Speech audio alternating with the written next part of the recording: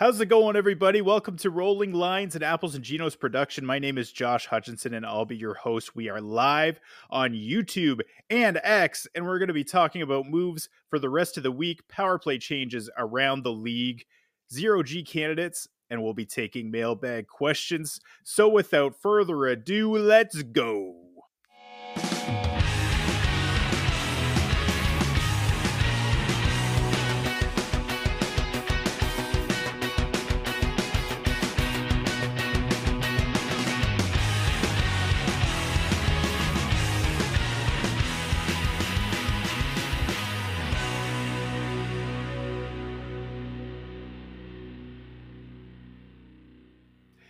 And I've got my boy Blake Creamer coming in the clutch with me here this fine afternoon. How you doing, Blake?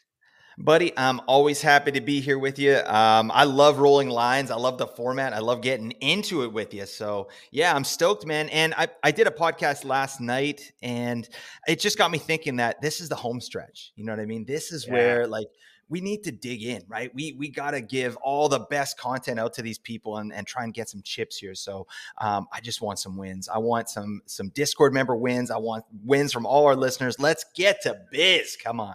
How you doing, buddy? Absolutely, man. I'm doing all right. I mentioned to you off mic that I'm on absolutely zero sleep, powering through on adrenaline and caffeine. So we'll see how this shit goes. You may see me go a little bit crazy to just try and force the adrenaline to continue to be pumping through my body, or you may just see me completely fall asleep right on the air. We don't know.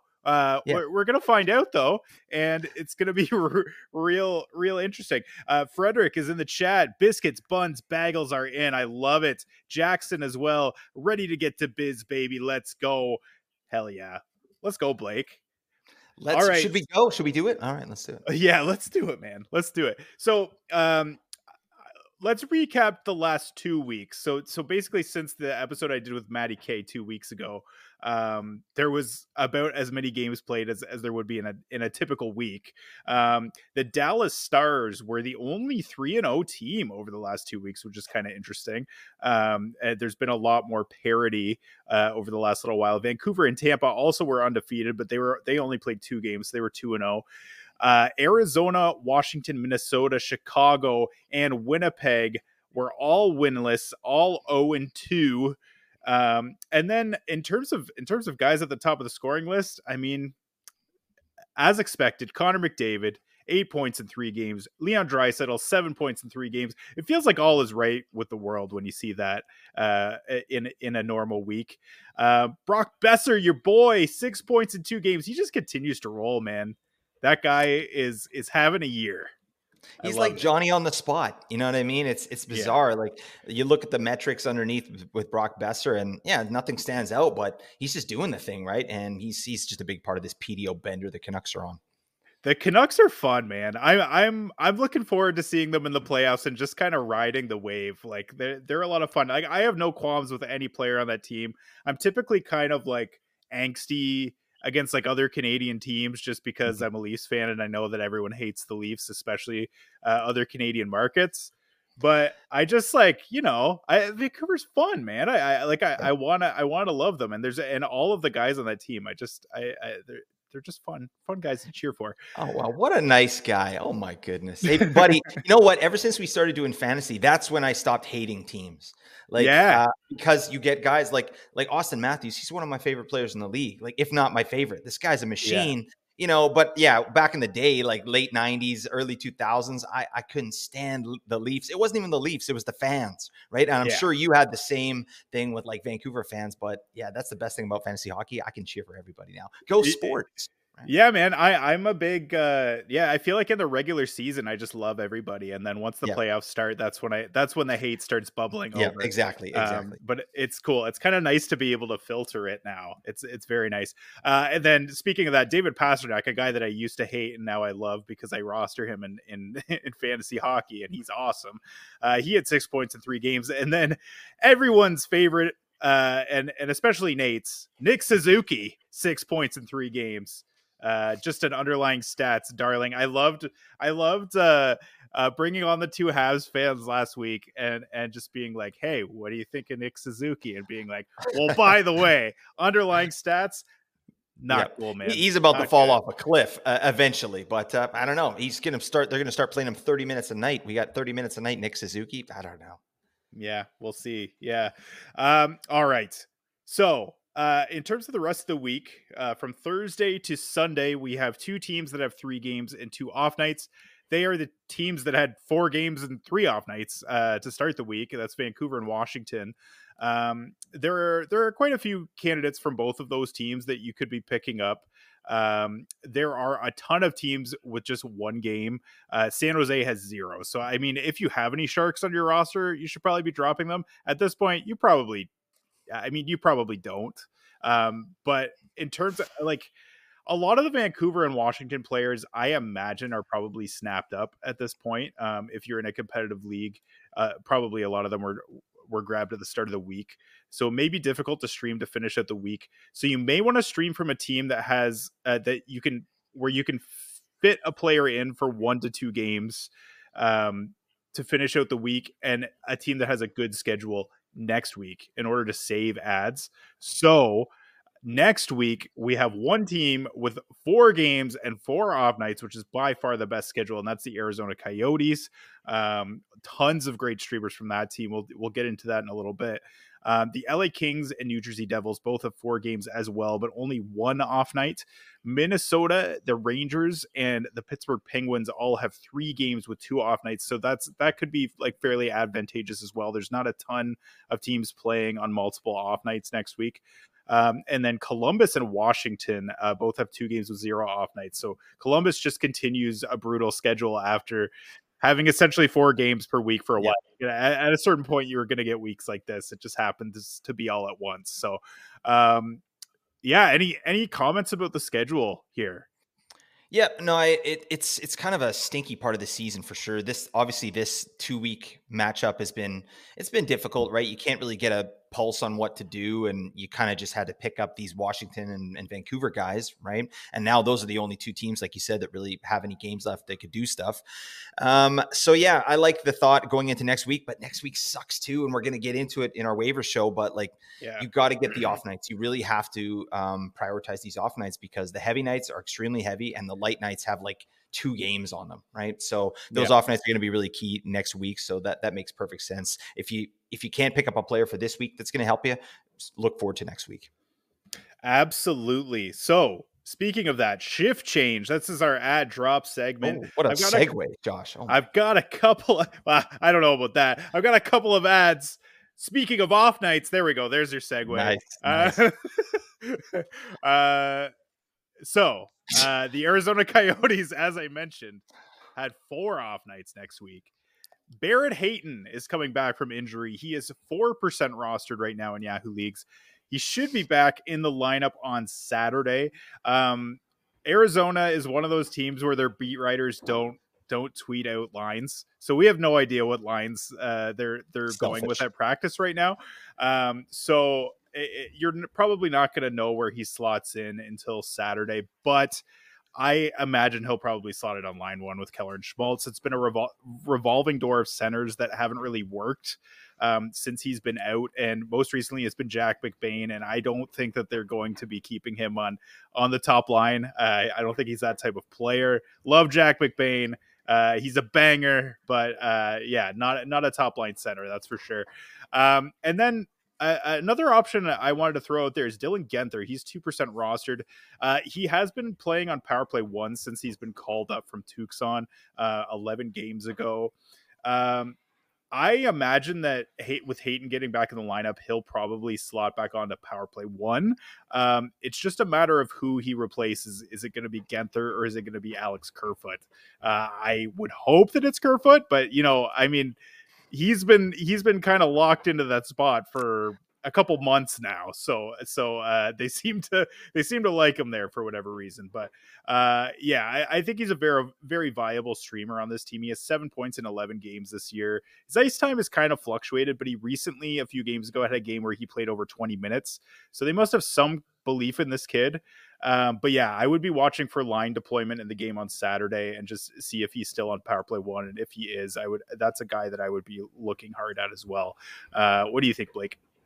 Yeah, absolutely. I love these selections. Hayton's a guy I've been talking about, for a couple days here. This guy should 100% be added no matter where he lines up because they got 4 games next week.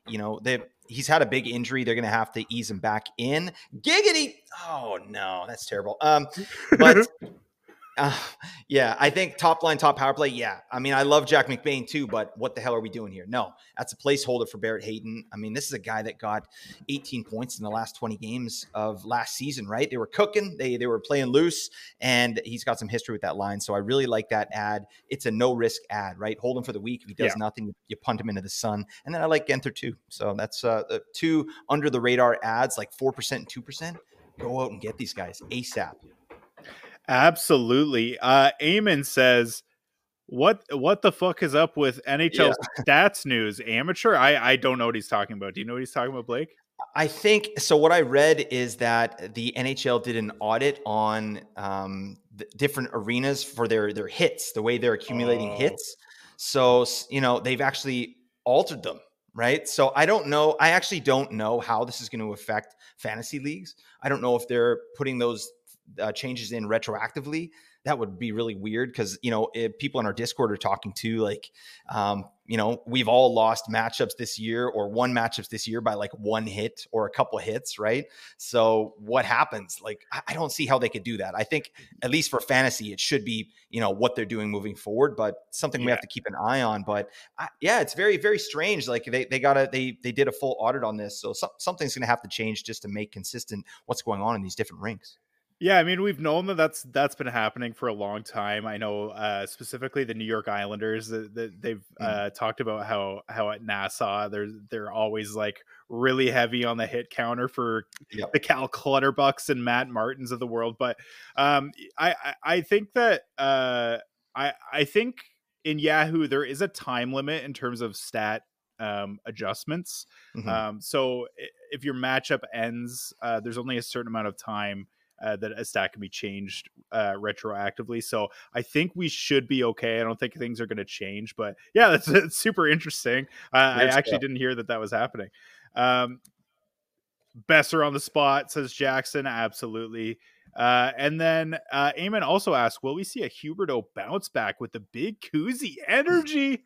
I don't know. What do you think, buddy? Looked pretty good last night. Yeah, you know what? It's the underlying stats are still stinky, but we know that he's a type of player that has a high offensive ceiling, right? He's not really a metrics guy. He's more of just a creative, like Johnny on the spot kind of guy. But I like Kadri a lot. I think Kadri, and then if Kuzy stays on that line, we could be seeing a little bit of a resurgence here.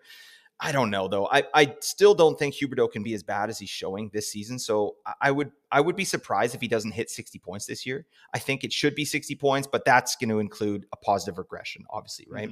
So yeah, I think he could be a speculative ad as well. Like if he's on your wire, just due to this increase in play. But I'd rather have Kadri, I think. I think it was Julian McKenzie, who's the beat reporter for Calgary for The Athletic, that said last night it seemed like they already had built-in chemistry, Huberdeau and Kuzy, and he's the first player that he'd seen that can actually get to the spot where Huberdeau is passing to. Like he's never really played with a player that can do that. So I don't know. It's just one game, obviously, but it's an interesting take from someone that watches them all the time. So.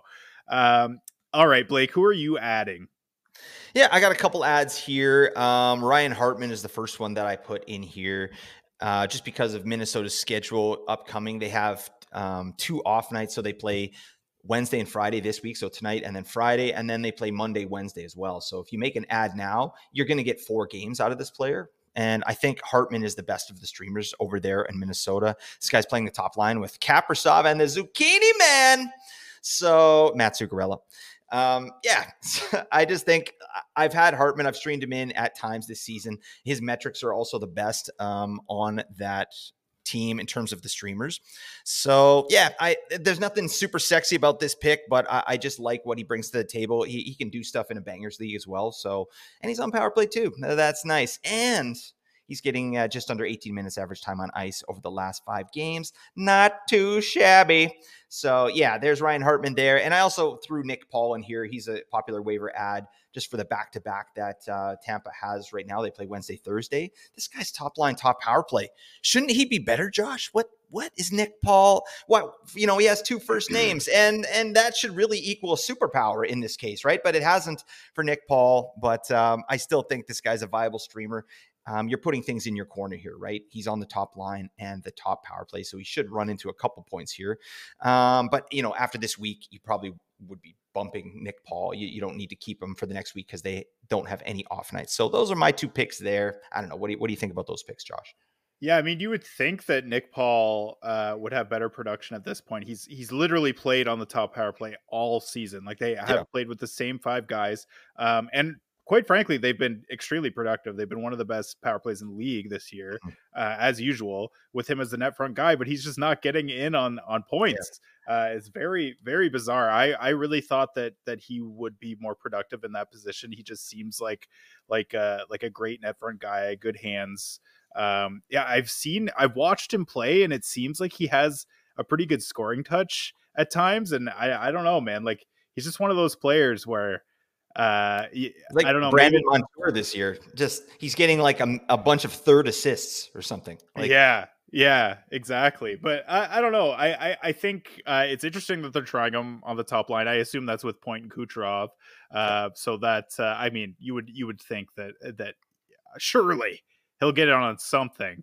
I haven't looked at his IPP numbers, but I assume they're extremely low. All right.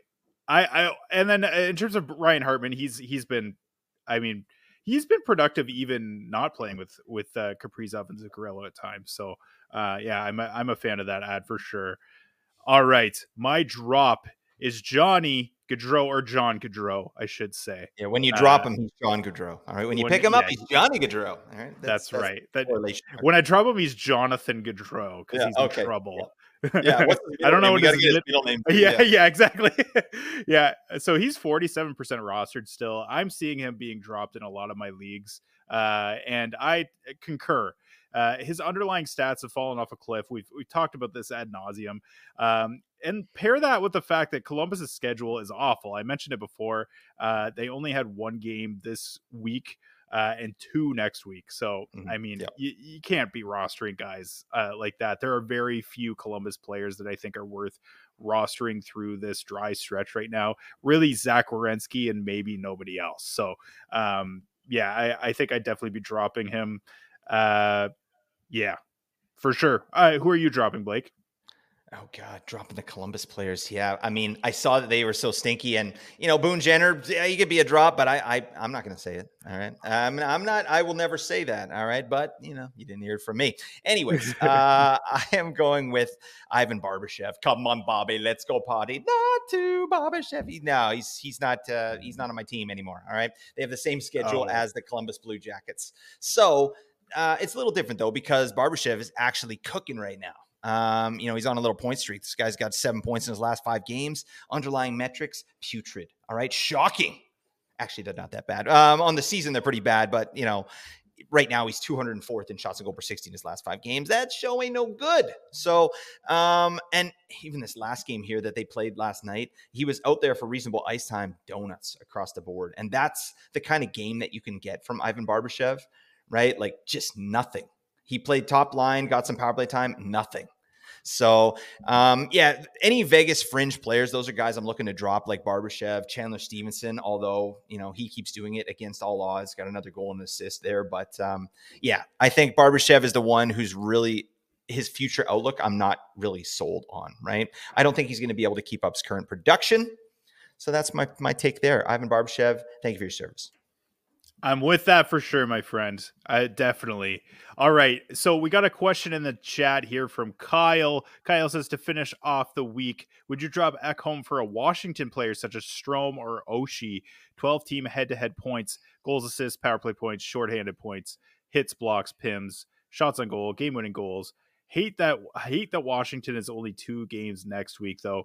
I definitely would be picking up one of those guys. I think those two are probably probably the best of the guys that are likely available. I'd probably go with TJ Oshie in that format. Dylan Strome has been playing ridiculous minutes. He played 22 minutes last night Yeah.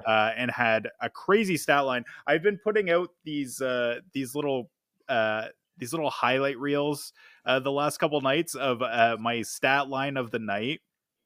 Last night I was looking through and Strome was in contention, and I'm like, oh yeah, Dylan Strome, absolutely. And I pulled up his highlights, and I looked at those 8 shots, and they were all just like he was feathering the puck from near the blue line on goal. Like, not even like some of them didn't even look like real shot attempts, but they were counting them as shot attempts. They should be auditing shots and shot attempts as well, because that was, I mean, some of them were pretty questionable. And I was like, I can't make a highlight reel of this. This is terrible. So so it ended up being Nazem Kadri. But anyways, I'm digressing here, but. You're rubbing off on me, Blake. It's TJ Oshie would be Giggity. my choice there. What do you think, pal? Yeah, I think for sure. I don't mind dropping Ekholm there. I think that, I mean, he's a valuable player, but if we got to win our matchups, that guy's, he's on the block for sure. So I think I'd go with Strome here. The only reason, just first off, that deployment. I mean, Oshie's no slouch in his deployment as well, but Strome's actually converting at this point, and he's getting more ice time, especially in the last 5 games. Like last 5 games, Strome has 17 and a half minutes, whereas Oshie is getting about 16 minutes, right? They're both on power play 1, which stinks. No one's scoring. Oh, God, it's terrible. Wow. Ovi got another goal, though, buddy. Yeah, That's a 2-game he's streak. up to 10, baby. We are excited. Do you have him anywhere, Josh Ovechkin? I do. Yeah, I have him in like a cupful. Yeah. Oh, right. Okay. Yeah, and I mean, just hoping for a bounce back. Really, like I think that should be hurting me more, honestly, if I didn't have Sam Reinhart as well to kind of make up for it. But yeah, that's it's been a tough year for Ovi, and I mentioned last week, I think that based on the underlying stats, it looks like he probably is declining with age a little bit, but the decline in his underlying stats is not proportional to the decline in his point totals. It's ridiculous. He's shooting like 5% on the season. Yeah. It's stupid. So there's just no way that's going to continue. So you hope that things are going to turn around for Ovi here, and I think they will. All right, let's go to the power play planner. So we'll take a look at a few power play 1 units around the league, and that have changed over the last little while. Boston is the first one here that we'll take a look at. So they last night were running with a unit of Marchand, JVR, David Pastrnak, Charlie McAvoy, and Pavel Zacha. He replaced the Coiler, Charlie Coyle, and played on power play 1. Scored a goal as well on the power play, which is interesting. Zacha has not been very productive at all this year. So I don't know. What do you think? Did they make a mistake here, taking Coyle off of the top power play? What are they doing, man? How dare they? How dare you take Charlie Coyle off the top power play? But really, like, Coyle and Zacha, they're interchangeable, right? And it's Zacha getting a goal there. That'll buy him probably another game there on power play 1. So we got to ride the hot hand. But I mean, if I had to choose out of the 2, I would still take Charlie Coyle. But yeah, it's power play dependent as well. I'm just not convinced that Zacha stays there. But yeah, both the players kind of empty stat lines, right? Like Coyle got an assist last game, Zacha got a goal, but the underlying metrics kind of stinky, right? Coyle's still on a 71-point pace, though. How the hell? Like, how did this happen? He's filling the bowl. Oh, buddy, no. But yeah, it's whatever. I think those 2 are going to be interchangeable and eat into each other's value rest of season. So I'm not too stoked on either. They're both kind of streamers with benefits to me. Yeah, I mean, a 22% shooting percentage definitely helps, right? But all right, let's go to Buffalo. Tage Thompson, Dylan Cousins, Jeff Skinner, Rasmus Dahlin, and not Alex Tuck. It's Kyle Okposo playing on the top power play last night and on the top line, which is extremely interesting. He it was playing with Thompson and Skinner 5v5. Tuck was down to power play 2 and playing on a line with Jordan Greenway and Casey Middlestat. Now, that line had the most 5v5 minutes out of any line last night, but that is a clear demotion for Alex Tuck, and his stat line showed. It showed in his stat line. So I don't know. What do you think? This is quite a turn of events here in Buffalo. Kyle Okposo obviously has been a big power play guy in the past. I mean, he's had a scoring touch back in his days in Long Island, but I mean, or on Long Island. I know there's this big debate on whether you say in or on Long Island. I don't fucking care. But if there's any Islanders fans that are gonna come after me for that, yeah, bring it on. Anyways, Josh wants all the smoke today. Oh, buddy, let's I'm here go. for it.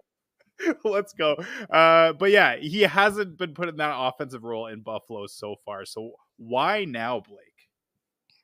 I don't know. You know what? I don't know what Don Granato is doing.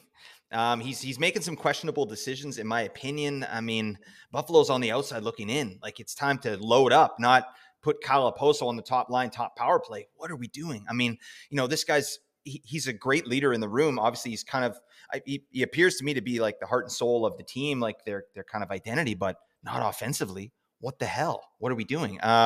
So, and not to mention, Granato's putting Tage out there for 16 minutes in a game that they're down 2-1. I don't understand. It doesn't make sense. So that really pisses me off. I think the main thing I'm taking out of this power play deployment is that Cousins is there instead of Middlestat. And I know he's been there for a little bit, but Cousins is the player that I'm actually interested in. And this is a player I talked about last night, but this is a guy that's absolutely going to be able to help you in your playoffs, right? Buffalo has a great schedule. Cousins is 51% rostered. This guy needs to be on your team, especially we talked about Dylan Strome having a great game. Well, Dylan Cousins had an even better game. It was ridiculous. He had like 8 shots, 15 attempts, something like that. So, that's where I'm at with Buffalo. I Okposo on this top line, top power play, that's going to go away real quick. I think, we'll see Tuck back up there, or, maybe Middlestat. I don't even know what they're going to do. Paterka, do something, but, just give Tage some ice time, buddy. What the hell? Yeah, it's crazy. We're gonna start calling Don Granato Pascal Vincent soon, and in that they'll both be fired by the end of the season. Nice. All right. Calgary has a new face in town. It's Big Kuzy. He's playing on the top power play with Kadri, Huberdeau, Sharon Govich. And obviously, I know you mentioned it on the podcast last night, but he had a goal, had 15 minutes time on ice, which is more than I think he had in Vancouver all season this year. I don't know that. Don't fact check me on that. That's not actually true, but it definitely is bringing his average up. And then Noah Hannafin was quarterbacking the power play as well. We'd seen Mackenzie Weegar doing that for a little while, but now we've got Hannafin back there, and he actually had a goal last night as well, not on the power play, but he was contributing too. So did you like Big Kuzy in orange and white? I did. I loved it. I mean, I really love that player. He, as far as personality per 60, Kuzy's tops in the league. All right. This is the type of player I want to watch do interviews. He's like a little kid out there. I saw some interview he did, just before the game. I mean, yeah, he's like a little kid. He has that excitement, and it's just a player that I like. That said, I mean, he had like 2 shots and 2 shot attempts, and 1 chance, and he scored on it. So, or 1 shot, I don't even know, but it's classic Kuzy stuff, right?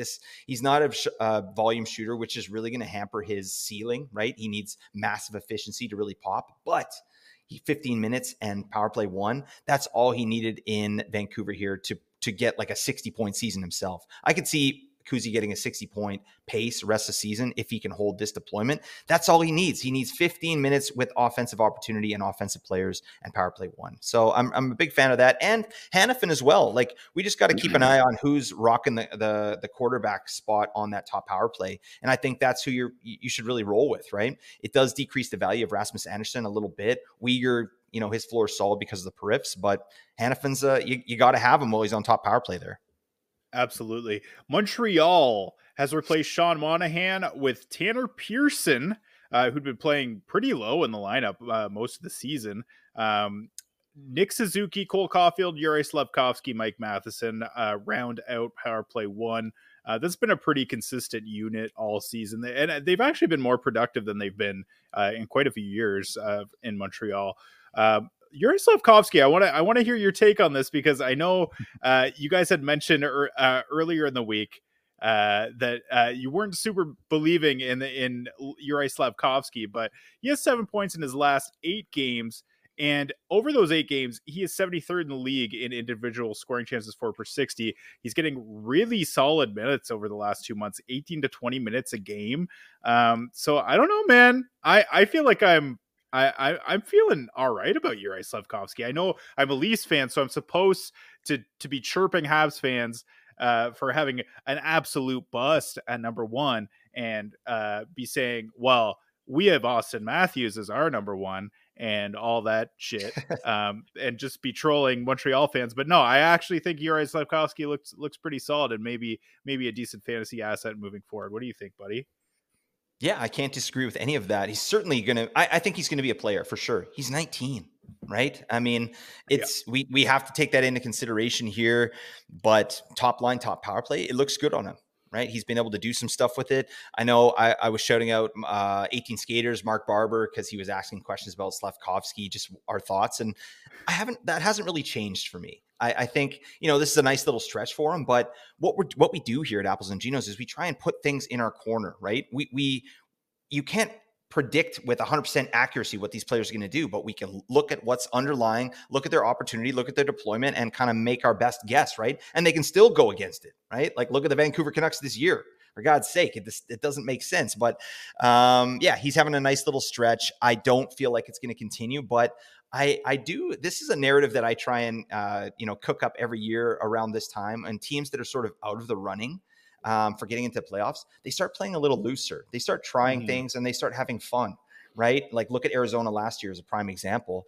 And I mean, maybe this year, the Montreal Canadiens, they don't have a care in the world. They got Slafkovsky out there for, 17 to 19 minutes. The kid's having fun. It's certainly not a whiff if you pick this guy up. It's just like, why there are so many better players that I would be interested in over Slafkovsky. But, I think he's going to be definitely a fantasy asset moving forward, someone that we need to keep our eye on. Yeah, definitely. All right, Nashville. Last game, they had a slightly different power play unit. They had Tyson Barrie playing in a 2D3 forward format. So they kept the unit basically the same: O'Reilly, Nyquist, Forsberg, and Yossi, but then Tyson Barrie there as well. Before last game, he had only played in one of Nashville's last 16 games, but he played 23-37 last night. Or not last night, whenever this last game was. It was last week at some point. And he had 5 shots. So I don't know. What do we think here? Was that I'm not sure. Was that because of injury that he was getting into the lineup? I don't think so. But yeah, I think Barrie might be a streamable guy when Nashville has a good schedule if he's playing on the top power play. But he's kind of turned into a Tony DeAngelo like player. I love how that's the guy that we bring up every time when we're talking about these guys. He's like Tony DeAngelo, and everyone's like, "I know, I get it." He is, totally. But he's the exact. They're the same player. Like they're the prototypical, like, can't play defense, but is can be productive on a top power play. But if they're in the lineup, you can't not play them on the top power play because they're useless. Yeah. So I mean, I think he's definitely viable if he's getting that opportunity, but you kind of watch and make sure that he's getting in the lineup. Do you have any other comments on that, Blake? Yeah, no, I agree with all that. It's clearly dependent on power play deployment and ice time. And if he's getting, 23 and a half minutes, that's enough. That's enough for Tyson Barrie to be viable for sure, as a streamer at least. Ottawa had Josh Norris and Shane Pinto on the top power play, along with Thomas Chabot. It looked like Jake Sanderson went down with an injury. This was last week, so nothing super new. They're just kind of throwing things in the blender, so I don't think there's really much to comment on there. Pittsburgh still has Malkin off of the top power play. Crosby, Gensel, Smith, Rust, and Letang were practicing on power play 1 the other day.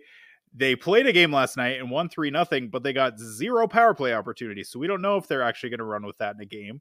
But that was what they were running with at practice. So I don't know. What do you think of that unit there, Blake? Not much. All right. But that could be said about, Pittsburgh's power play all season. Like, who would have thought this is an interesting storyline that we kind of don't talk about very much. Is like, when they signed Erik Karlsson, did we think their power play was going to be bottom 3 in the league?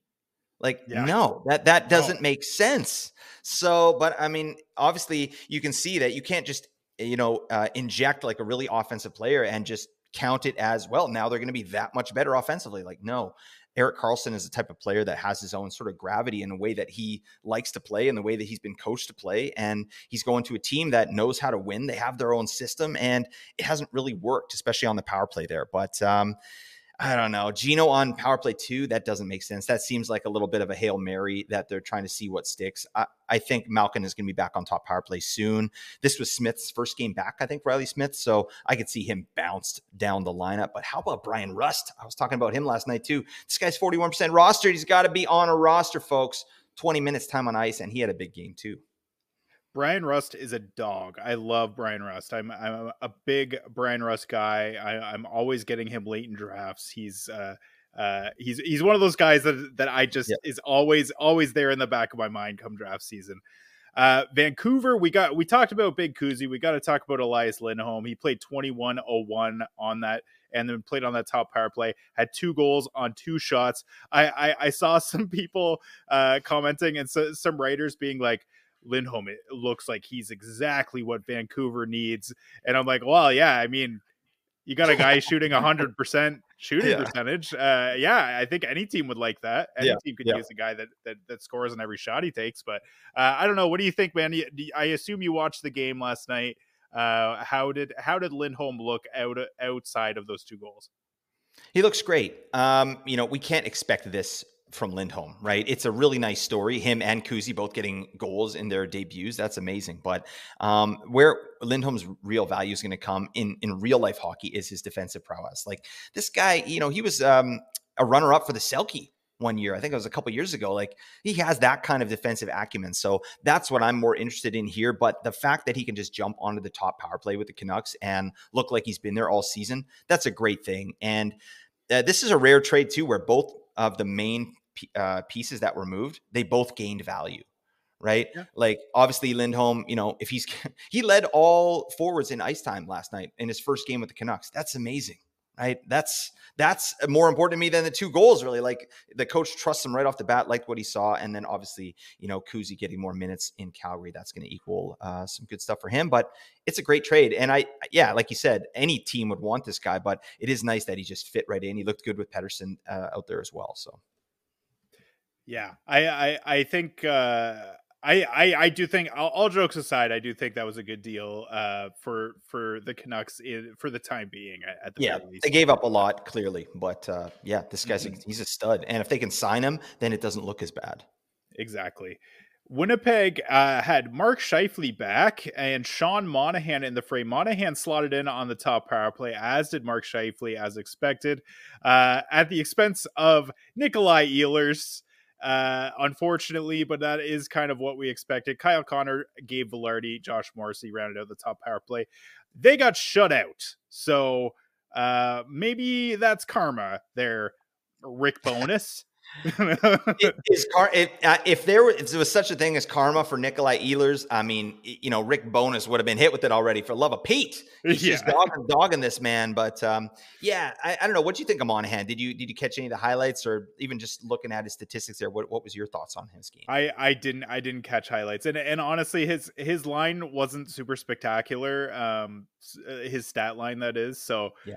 I mean, I don't know. He didn't play a ton of minutes either. I think he only played 15 or something like that, even with the power play time. So, yeah, I mean, they're probably just easing him in, trying to figure. He's also playing with the Ehlers 5-on-5, so that's got to hurt the ice time as well. Yeah. But anyways, Like, oh, you're with Ehlers? Oh no, come on, come back on the yeah, bench here, buddy. Like, oh, come on, it's I was like just gonna go out and get a skate. No, if I can.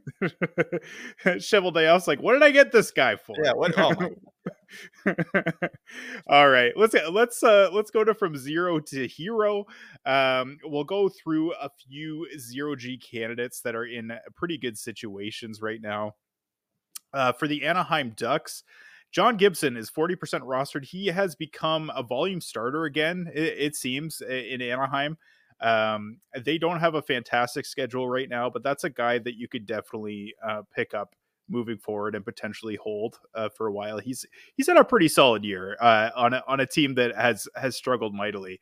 The Buffalo Sabres, I mean UPL, he's 48% rostered still, which is shocking to me. He started 8 of their last 10 games and has a 936 save percentage over that span. I think he's an absolute must add at this point, Blake. What are your thoughts on UPL here? Yeah. I mean, hopefully too, like they're going to have to ride their stud here. And I think UPL is the guy, right? If they want any chance of getting into the playoffs, they're going to have to go with UPL, I think, because he's the one who's shown out the best so far this season. Yeah, absolutely. I talked about this last week, but I have harped on it the last few weeks on this show. But Peter Mrazek has a 910 save percentage on the Chicago Blackhawks this year. And that's the injury riddled Chicago Blackhawks. Like we knew Yep. this team was going to be bad, but all of their rosterable players have been hurt at like at the same time. Essentially, they have no Connor Bedard, they have no Taylor Hall. Taylor Hall hasn't even played essentially this year. Seth Jones was out for an extended amount of time, and this guy somehow has a 910. A guy that doesn't even know where his posts are is just on an athletic bender. It's unbelievable. But yeah, he's a volume starter. He's the 12th ranked goalie in Cupful, which is just amazing. So I mean, you got to respect this guy. He's 32% rostered. I mean, it could fall off at any time because he's a goalie, but I think you gotta show him a little bit more respect here, Blake. What do you think? Do you have him on any of your rosters? No. I don't either. But I don't yeah, either, to be but honest. yeah, what you said makes total sense. It's just like, again, we're playing the odds here. And what are the odds that Chicago is actually going to get a win? You know what I mean? They've been shut out in 2 of the last 3 games. Like they have no one. It's basically an AHL squad. So, Mrazek's doing it against all odds. Good for you, my man. But there's no way we just can't bank on it. Right. And that's not something I like doing, is putting all my eggs into a basket of someone that's way overachieving. Right. This should fall off eventually. Maybe it holds all season, but I'm still not interested. Ville Husso, 37% rostered. He is back from injury. I'm not sure that whether or not he'll be cutting into Alex Lyon's starts. I imagine he probably will, just to kind of give Lyon a break. Lyon has been shouldering the load while Husso has been gone. I think James Reimer has been almost unplayable for a while this year. So Lyon has been quite honestly has been great. So I don't know. Husso did not look great before he went down with an injury. So we'll see how things look. But I imagine that they'll probably give him at least a few starts here. Even if they go as like a straight tandem or like a 60-40 split. So he may be a guy that you may be able to pick up at least short term. Dave Riddick, he's 21% rostered still, which is also very shocking to me. He started 3 straight games and has started 7 of the Kings' last 9 games. He has a 925 on the season. He's been awesome. Another guy, another Leaf cast off that was terrible for Toronto, and all of a sudden just looks like this fantastic goalie. He does go on these benders though. He had it in Calgary. That's where he got the nickname Big Save Dave. And I I don't know. It seems like he's the guy right now. I imagine LA's probably going to be in the market for another goaltender again at the trade deadline this year, but I don't know, man. What do you think of Dave Riddick? I think he's a guy that you can hold on to at least for now. Yep. The Kings historically have been a really good goalie environment, but obviously, they've kind of gotten off track here in the last little stretch of play. But yeah, Dave Riddick over Cam Talbot for me. He's definitely, obviously the statistics underlying are better, but as you said, I think the Kings, they can't, if they do make the playoffs, they get, they can't go in with Riddick and Talbot. That's not a recipe for success. You might as well just mail it in like, hey, we're just happy to be here, folks. Like, yeah. Riddick, you want to take the net off? Just leave the net empty. Let's play 6 against 5 and see what happens. You know what I mean? I don't think they can do that. That's a harsh burn on Dave Riddick and Cam Talbot, but Ah, for now, I think Riddick is the goalie to own in LA for sure. Eunice Corpusalo, 53% rostered. He's won his last two starts in Ottawa. He looked pretty solid too. So I don't know. There may be something there.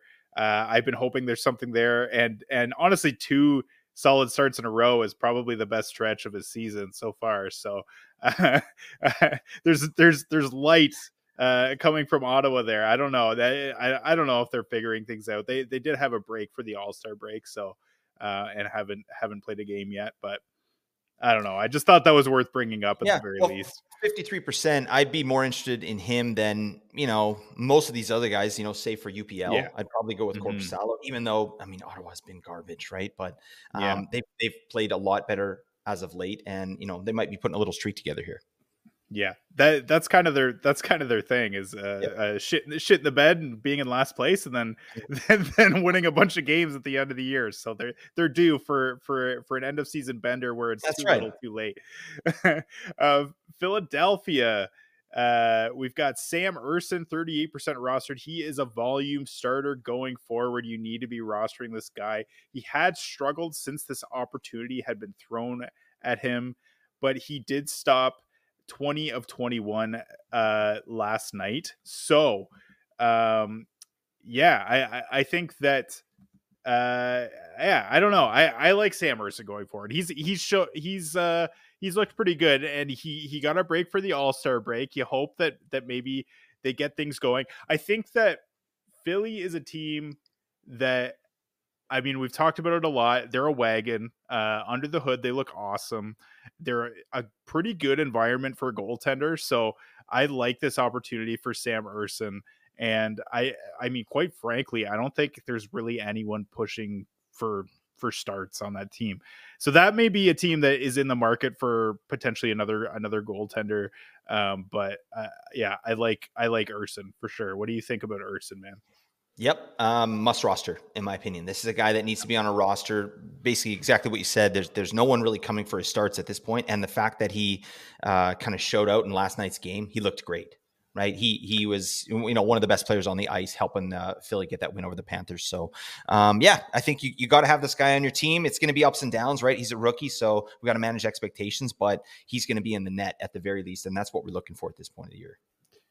Washington, this is the last one I wanted to touch on. Charlie Lindgren has started three straight, but has looked awful. He's been really bad the last three games. He is 39% rostered. I expect Darcy Kemper will get a bit of a run if he even looks half decent, because Charlie Lindgren looks almost unrosterable, unplayable right now.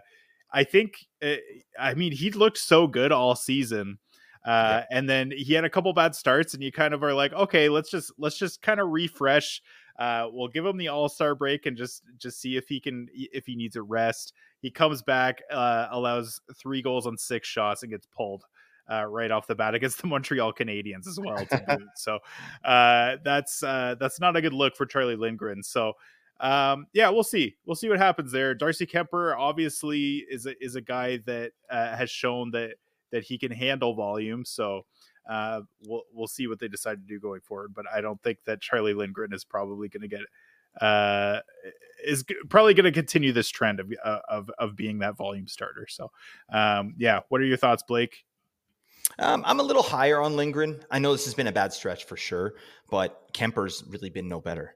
And I Yeah, think the body of work that Lindgren's put in so far this year, he's been the better goalie, and it hasn't really been close. So, I think I've got a little bit longer leash for Lindgren, and I think he's the goalie to own there. But again, we're looking at a 1A, 1B situation most likely, which is really rough, right? You're not yeah. getting the starts. That's why a guy like Urson to me is more valuable, because it's not a Mhm. 1A, 1B. It's Urson is the guy. So take it for what it's worth. But I do think that Lindgren will bounce back and is a viable goalie. This is the time of year where these tandem situations start changing into more of a volume starter situation, especially for teams that are on the bubble trying to solidify a playoff spot. Because yeah, teams like Philly, they're not, I mean, yeah, they are on the bubble. I think the Metro is really tight. Yep. Obviously they're in one of the top 3 spots, but They're not safe by any stretch of the imagination. So, yeah, I think you've got Urson. We mentioned Corpusalo, Dave Riddick. Like there are a bunch of situations where there are volume starters that you can pick up right now. So, speaking of that, let's go to Hutch versus. This is our 0 to hero picks of the week. So last week, or I guess it was 2 weeks ago, Matty K was on the show. He picked Mackenzie Blackwood. I picked Elvis Merzlikins. He defeated me. Blackwood had 15.6 kickoffle points. Elvis Merzlikins had 13.2. I lead opponents in the season series 7-4. Blake, I'll give you another shot. Who are you taking this week, buddy? Okay. You know what? I had Lindgren written down, but I gotta change my mind because I gotta listen to my gut and I gotta go with Sammy Urson. All right. Oh, I'm taking Urson because I think he'll get more starts. If I had to choose between the two in a bubble, I like Lindgren better, but I think Urson's gonna get more starts. So there you go. I'm taking Sammy. Book it. damn it. I sold you on my guy. I That's right. did Yeah. too This good is of a your sell fault. Yeah, job. that's That right. was It's my your fault. fault. Okay. Well, okay. So you took Urson. I'll have to go with my backup. This is weird. Okay. But I gotta put my money where my mouth is. I've been hyping Peter Mrazek up for the last few weeks, Ooh, all and right. I am gonna go with Peter Mrazek. Chicago. I mean, has a few games between now and next week when the show happens again. So yeah, I'm gonna go with Mrazek. Fuck it, let's All right. go, Peter Mrazek. You've got Sam Urson. We will see what happens next week. All right, let's go to the hockey hotline, the mailbag segment. We'll take some questions from the Discord. So I believe the cake eaters asked the same question in the YouTube chat. So we'll move on to this is a Sam Urson question. Norris asked thoughts on Sam Urson and Blake Coleman 10-man points league goals goals are worth more than assists. I think I know what your take is going to be on this. You love Sam Urson, you love Blake Coleman. You've been outspoken about that on your show. Yeah. I mean, that's interesting though. 10-man point league. Blake Coleman in a Yeah. 10-man league. Ooh, Yeah, I that's don't a good know. point. That's a little spicy for me. But if I had It's a to little choose of these rich. two, I gotta go with Blake Coleman. Come on, you gotta take Blake Coleman here. I mean, they both should be rostered in a 12-teamer for sure. 10 teams, that's a pretty savvy league. If all that's left on the wire is Blake Coleman, but yeah, I mean, Blake Coleman led the Flames forwards in ice time last night. Metrics still, not great, and they haven't been though. And he's overachieving for sure. So at some point, his production is going to fall off. But until it does, I'm riding with my boy till the wheels fall off. So I'm taking Blake Coleman there. I think it depends on the goalie, like how much or what categories Right. are worth what in this points league for goalies. Because I think Urson could be worth rostering as well, for the same reasons we mentioned before. AC asks thoughts on Saros. We got a lot of questions on UC Saros. Hold or drop him. Hard to put in the lineup. Hard to put him in the lineup against good teams. Should I wait until at least the trade deadline? Oh my god! All right, starting to lose steam here. Line. Yep. The Yep. We're dread moving it. line. Yep. All right. Yeah, UC Saros. What do you think, man? I mean, I don't roster him anywhere. You're a big juicy man. Oh yeah. UC Saros, at least in prior years. But I just don't think that you can. If you spent that much draft capital on this guy, you've got to get something back for him. Mm-hmm. So my thoughts are you trade him, get some sort of value back for UC Saros at this point, just cut your losses, and then pick up a guy like Sam Urson or Dave Riddick off the waiver wire to put in that spot that could potentially perform better for free, right? I don't know. What are your thoughts on that? Yeah, I mean, this is one of the zero G things, right? You spend a lot of draft capital on a player, and then you feel like you have to hold him, right? You have to do something. Like, I think you absolutely could drop UC Saros. I mean, it's not going to feel good, but you know what else doesn't feel good? Not making the playoffs. All right, you got to make the playoffs, and there are some guys out there that can give you at very least what Saros is giving to you this season, right?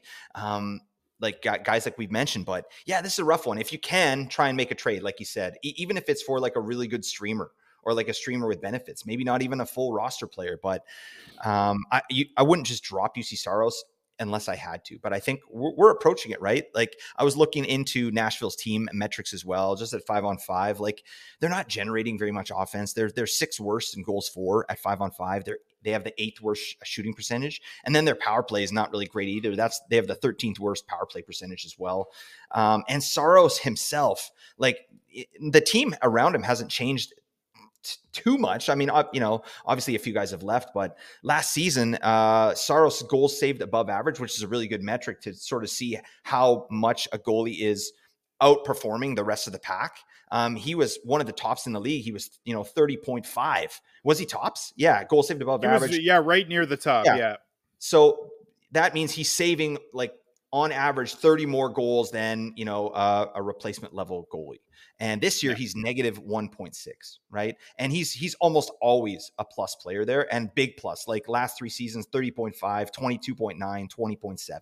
This year, minus 1.6. So he's not having a good season in his own right. He's just not playing very well. So I think you could definitely drop Saros, but, exhaust all their avenues first. For sure. Blister Boy in the chat asks Pavel Zacha, Troy Terry, Dylan. I assume that's Dylan Strome or Andrei Kuzmenko for rest of season hold 12-team head-to-head points. What do you think, man? I guess we're picking one of these guys. Troy Terry. I know who I'm picking. Yeah, exactly. That's what I was going to say. Troy Terry is a smash accept.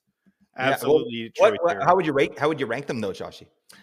Let's see. I would go Troy Terry, Dylan Strome. Oh, Andrei Kuzmenko. Give me Kuzmenko, and then Pavel Zacha. Love it. I like Kuzmenko's upside. Yeah, it's a pure upside play. I go Terry, Kuzmenko, Strome, and Zacha. Book it. Yeah, that's how good it is. Love it. All right. And then we've got a question from Hard Day's Night about streamers from Arizona next week. We talked about Hayton. We talked about Dylan Genther. I'm a big fan of Lawson Krause, especially in a Bangers Cats. He is fairly highly rostered. He's still sub 50. I think he's like around 44%. So might not be available. But are there any other guys that you like on Arizona there that you would consider, Blake? Yeah, these guys are all weirdly viable, and for next week, they should probably all be rostered. Really, I think they could be, and they're not gonna give you donuts across the board, right? But in terms of the question here, like talking about what is it? Cooley, Kerfoot, Krause, Bjugstad, McBain, Hayton, Michelli. I think the way I'm going there, we talked about Hayton, so I'd probably pick up Hayton first, then I'd follow that with Krause, and then Dylan Genther is someone who's not on here who I'd probably put ahead of these other guys. But yeah, Kerfoot, then Cooley, Bjugstad, Michelli. That's how I would sort of roll with these guys. Yeah. And that's based on their ice time, their deployment, and their opportunity, their ice time and their opportunity, right? And then the metrics. But to me, the guy with the best metrics, weirdly, is Nick Bjugstad. Yeah, he's actually having a nice little good season. Man. Yeah, the guy's on a 46-point pace. I got him in the A&G Listener Dynasty League. And I think I got him off waivers a long time ago. I just ended up keeping him. I forgot I had him. And then I look back at his point totals. I'm like, oh, this guy's actually doing some stuff. So, I think Bjugstad is absolutely viable, but that's the way I'd order them. What about you, Joshy? Yeah, that makes sense. I'd probably go, we're looking at the list that they've got in the Discord here. I'd probably go, we'll say Krause, Bjugstad. Oh, it's tough because Barrett Hayton, I had Barrett Hayton as my pick, and he's kind of an upside pick, right? And I'm assuming that he's going to get back on line one. So I'd probably still put him. I put Krause above him, and then Hayton, Bjugstad, Michelli, Cooley, McBain, Kerfoot. That's what I would do. And McBain is in a Bangers Cats. I rank him a little bit higher, especially if you have face-off wins as well, because he does that too. But he bangs, but he's gonna get moved down the lineup. That ice time is gonna take a hit here. All right. let's pull another question here. Jason W96 asks, thoughts on Nichushkin, especially if you're a playoff team. Would it be smart to trade him or hold, hoping he's back early March? That's an interesting question. What do you think, Blake? Yeah, interesting question and situation, and one I actually had in our expert Mhm. league, Josh. I had offered a trade. I have Nichushkin. I had him on the IR, and I got offered Matt Boldy for him straight up, and I accepted. So Yeah, to me, I mean, yeah, I love Nichushkin, what he was able to do this year, and I hope he does get back this season. And I think when he does get back this season, obviously he's gonna, get the biz here. But I don't think the same opportunities are going to be there for him when he comes back. Like we've got yeah, Lehkonen in the mix, we've got Parise in the mix. He's not going to do much, Parise, but there are other players here that are kind of coming on a little bit. Ross Colton is getting more time, right? So does Nichushkin still get the 25-minute treatment that he was yeah. getting, while Lehkonen was out? Like, I'm a little skeptical on that. And I think if Lehkonen, he's a player I'm high on, if he can sort of, you know, uh, prove himself a little bit more, kind of get back to what he's done historically, which I think he might, right? Then if Nichushkin comes back at that point, they got a real kind of a nice problem, but it's going to suck for fantasy. So I thought it was pretty much a slam dunk. I'd be interested in moving off Nichushkin if you can get a solid asset in return that is going to help you with your playoffs. And it's interesting, this guy that I traded with, he's the first place team. I'm the second place team. So yeah, it was an interesting move by him. He's taken That a is swing for interesting. sure. Because I think, in a bubble, Nichushkin, if we're looking at Nichushkin before he went off to the players' assistants, and Matt Hmm. Boldy, we're slamming it on Nichushkin all day long. He's Yeah. by far the better player, but I'm not convinced that that's the player he's going to be when he comes back. Man, I think in a vacuum, I hold Matt Boldy so high. Like I would have done exactly what you did. I would have smashed accept on that. I guess in the 5-hole listener league that I'm in, if anyone wants to offer me Matt Boldy for my Valerie Nichushkin, bring it on. I will accept. But yeah, I mean, uh, yeah, I'm totally okay if you have the IR plus spots holding on to Nichushkin. Mhm. I'm very, very okay with that.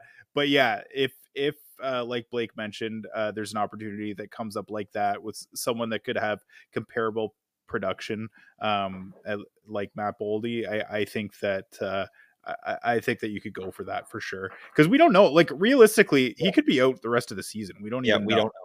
So yeah, I think, and like you said, that opportunity may not be there when he gets back. Yeah. Anyways, we'll see what happens. Time will tell. And then another question from Jason W96: is Markstrom going to hold his value, particularly from a wins perspective, if the Flames keep selling? I would say probably not. But I mean, he's playing pretty well. I don't think. I mean, I don't think guys like Kadri, Huberto are gonna get moved. I think that guys that are on the market in Calgary at this point are kind of the fringe guys, and they are bringing up younger guys. Jake Pelche played his first game of the season last game, so I imagine they're just going to be bringing up these guys of the future. I think Matt Coronado will probably be up with the team at some point. You've already got Connor Zary there. Kadri and Huberto aren't going anywhere. Those contracts aren't going to get moved. Yeah, I mean, I do think, yeah, if they continue to sell, absolutely his wins prospects are probably going to decrease. Do you have any comments on that, Blake? Yeah, I think it's in the realm of possibilities, but I'm not banking on it. Like No. Markstrom he's played amazing this year. He's actually really played amazing, whereas he played like absolute, crap last season. So he's looked good regardless. Like the Flames, their team metrics this year, they're way worse than they were last year. Last year they were kind of, they were high on Corsi for, low on Corsi against, and Markstrom just couldn't stop a puck.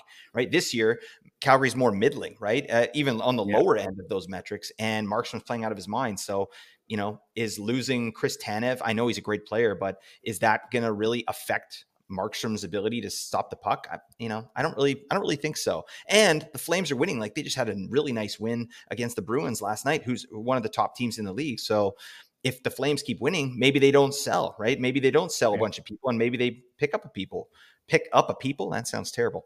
But yeah, I'm not concerned. It's a long answer there. Uh, Dog Walking Inc. in the chat asks, "Do I stream a Blackhawk for Wednesday and Friday, and why is it Dickinson?" I would say no. Don't do it, man.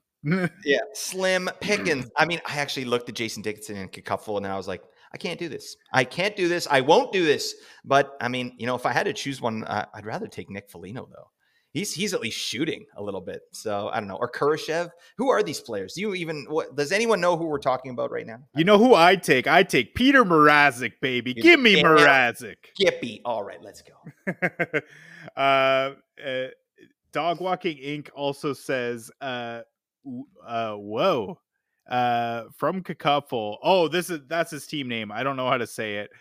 Nick Paul's still available and likely should be. But him, Leo Carlson, or Braden Shen in Cacuffle scoring. Interesting. I like Nick Paul's opportunity currently. In a vacuum, I'd probably say Carlson. But that's actually a tough one. Yeah. I don't know. And there's What do no you think? real reward, is there? Yeah. No, there's not. No, I don't know. What do you think, Blake? Yeah, I'm with you there. I think go with Nick Paul for for his deployment right now, top line, top Yeah. power play, and then Carlson, then Braden Shen. They're all probably going to get you around the same kind of deployment, right? Yeah. Shen offers some banger stuff as well, as Nick Paul does as well. So if you have any kind of banger waiting, bump Leo Carlson down, below Shen. Yeah, for sure.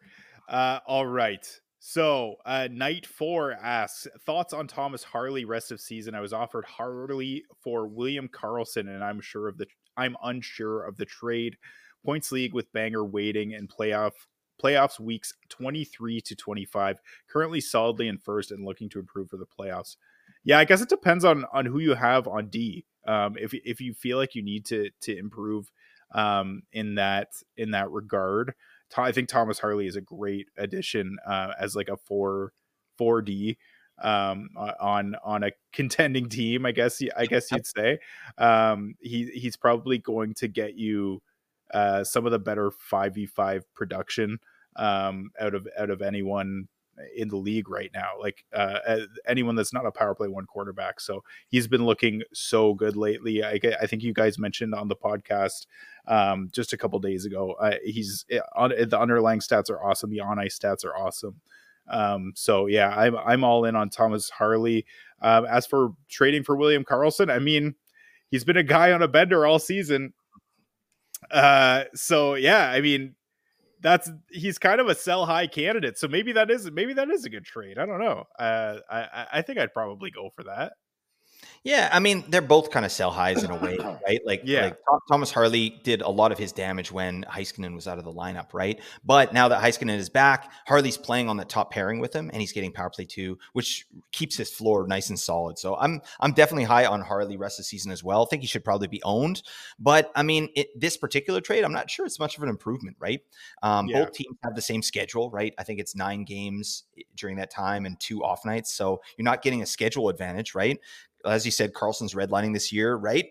But Carlson did get top power play in this last Vegas game here, his first game back. So if that continues, like I'd lean William Karlsson, right? But like you said too, if it's a lot easier to get defensemen in sometimes. So if it's the same amount of games, but you can get Harley in for more games, then I would go with Harley, right? But you're going to have to go to your playoffs and look and see who's not making the cut, right? But I think I'm leaning Karlsson on this one. I'd have to see the rest of your roster as well, because it really depends on your roster construction there. So maybe give Blake a call on Did It. Oh man, what a beautiful segue here. There you go. Fantasy Hockey Professor says, asking for a friend.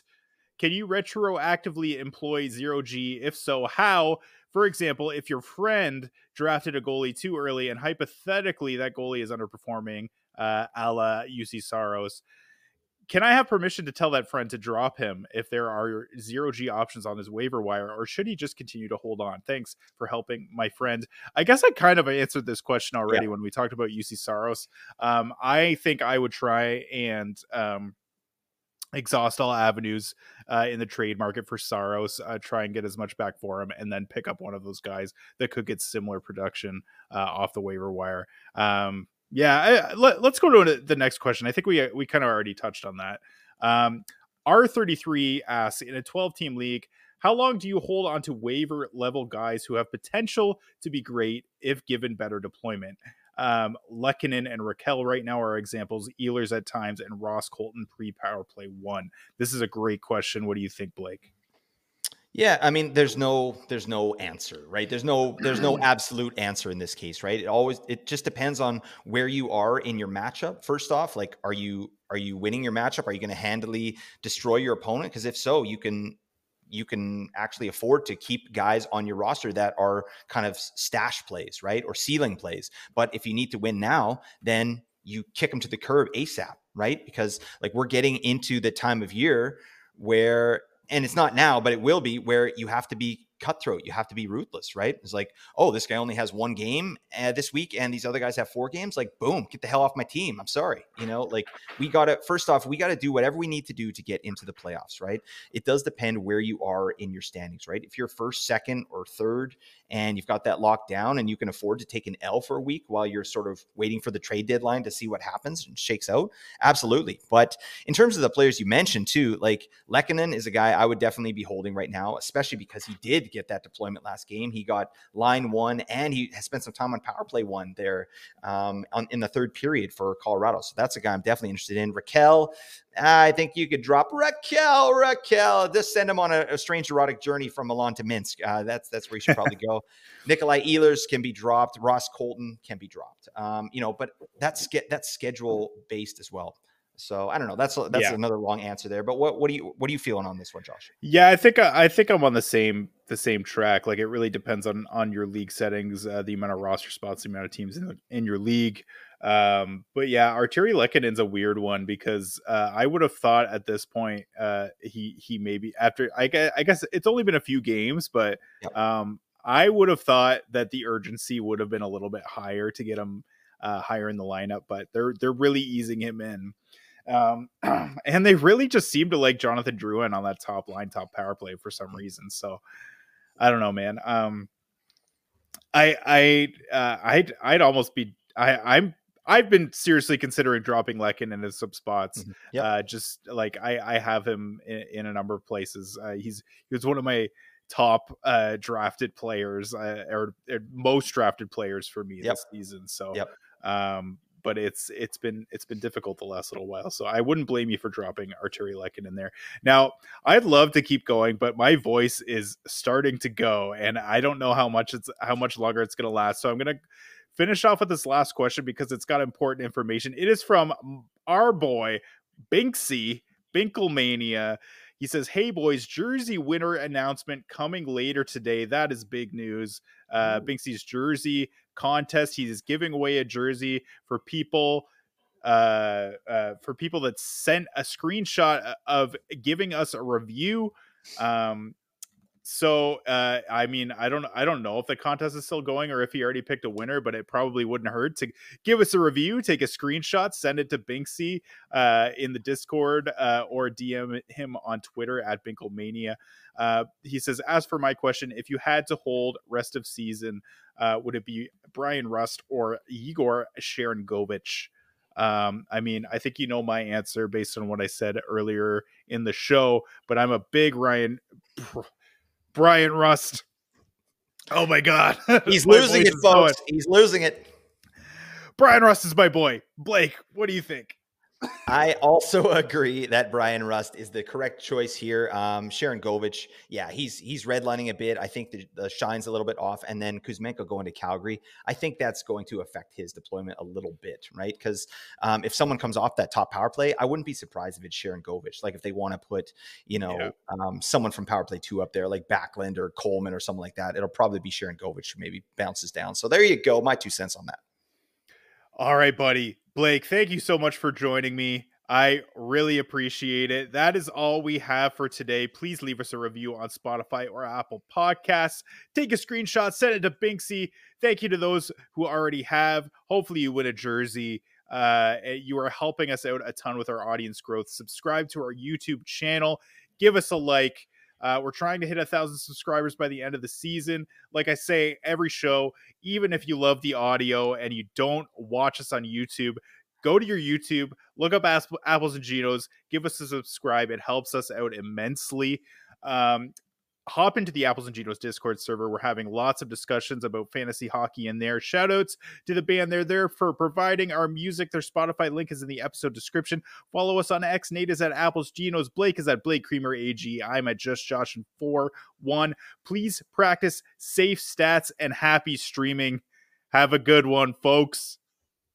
I'm sorry, but the princess is in another castle.